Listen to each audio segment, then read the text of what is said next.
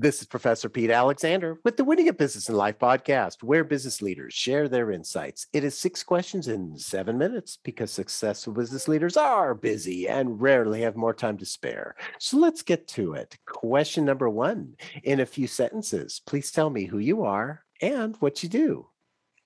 My name is Kevin Rustici. I work as an HR strategic consultant, and I look to help people, whether it's in business or their own personal lives, in any way that I can. Well, Kevin, it's a pleasure to have you on the show. Question number 2. What is something that makes you smile and or laugh about working in your industry? Something that makes me smile is really truly making a difference in someone's day, and enabling them to obtain whatever their definition of success is, and helping them to identify their strengths and pull out their own leadership capabilities that they may have never known that they actually had. And that's pretty impactful. I can hear it in your voice. I love it. Question number 3. I have a fictitious book with all the answers for business. What chapter would you think most companies should read? First, I'm going to say, when can I get my hands on that copy of that book, Professor Pete? But I'm going to go back to, I would like to write the chapter on kindergarten values, right? And that opens the doors for empathy, compassion, trust, and really selflessness, I think, at the end of the day, and how we can share and work together and live by that golden rule. I love that. And once again, talk about having an impact there because going back to that kindergarten level, I love it. Question number 4. Other than the generic work harder, have a great attitude, and care for customers, what advice or insight would you give to other business leaders? Business leaders, I think, need to look internally more than they do externally. I think business leaders, we have a tendency to point the finger when things are going wrong, but then we have the same finger pointing back when things are going right. So I think the ability for leadership to really check their ego is really that first step in of developing that trust and that proverbial dream scenario of a culture that everybody is seeking to find. So I think when they start to look inward first and find who they are, they're going to unlock their potential and passion and really find their purpose. And when that happens, everybody is going to win. So I always say when leadership gets better, I think the community and the business community at large gets better. So that's what I would say to that, Pete. I love that. And is there any particular way that you have found to get leaders to help them check their egos at the door? Because that's a tall ask in many cases. It is. And that I get to do that every day. So one of the things that I found is that there's a lot of opinions of what leadership or management is supposed to look like, right?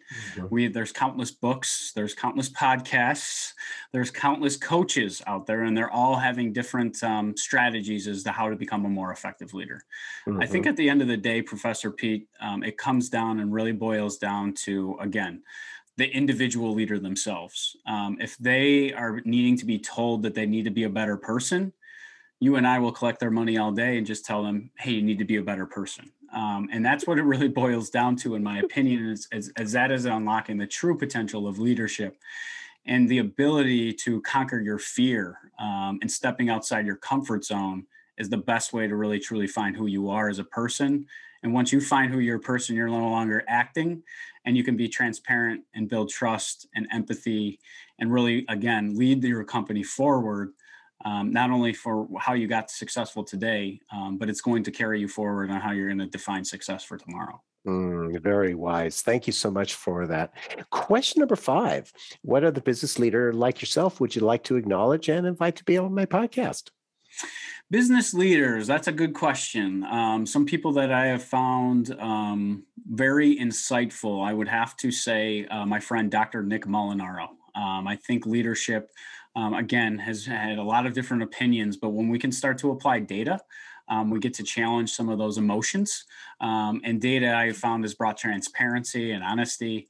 And Dr. Nick focuses on the mind of great leadership. And once we understand how we were making decisions in everyday scenarios under stress, we can unlock our true potential as well as the business's potential because we have identified how we're making those individual based decisions. So Dr. Nick would be a future fantastic guest on your show, Professor Pete.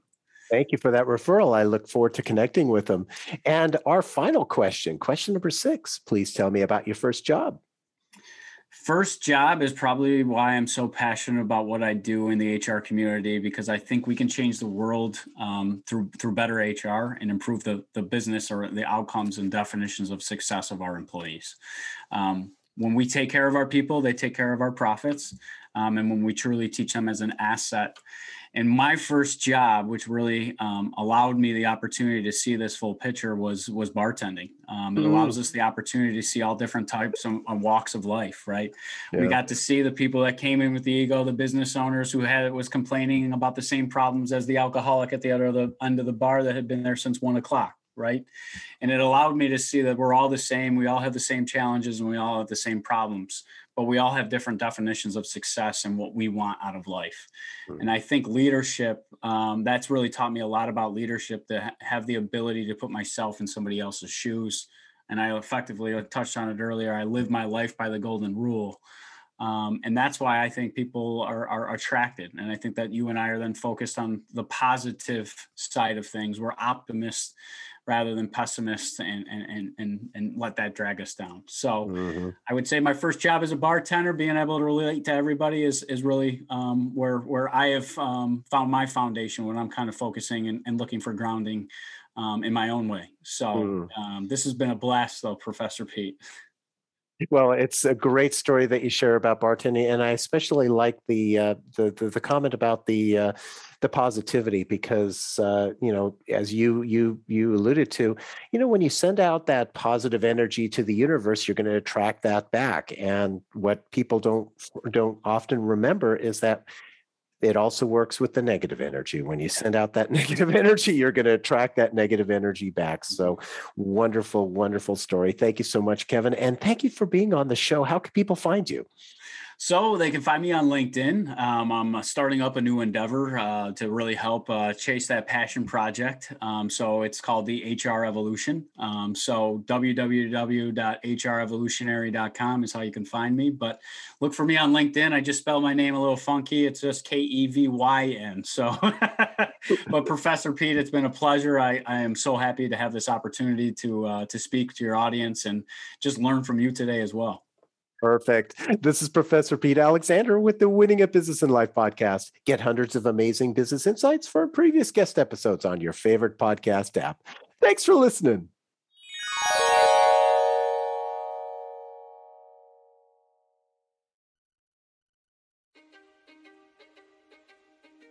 History is complicated.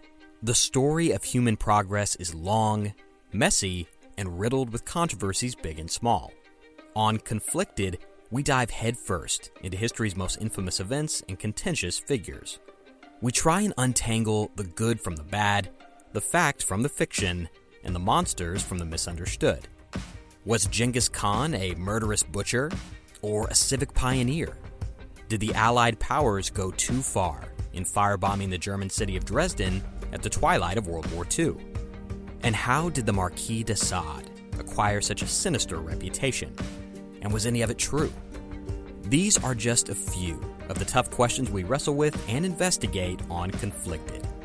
So if you love history or just enjoy a good story, please join me, your host, Zach Cornwell, for a fascinating new topic each and every month. Conflicted, a history podcast, is available on Spotify, Apple, or wherever else you get your podcasts. I hope to see you soon.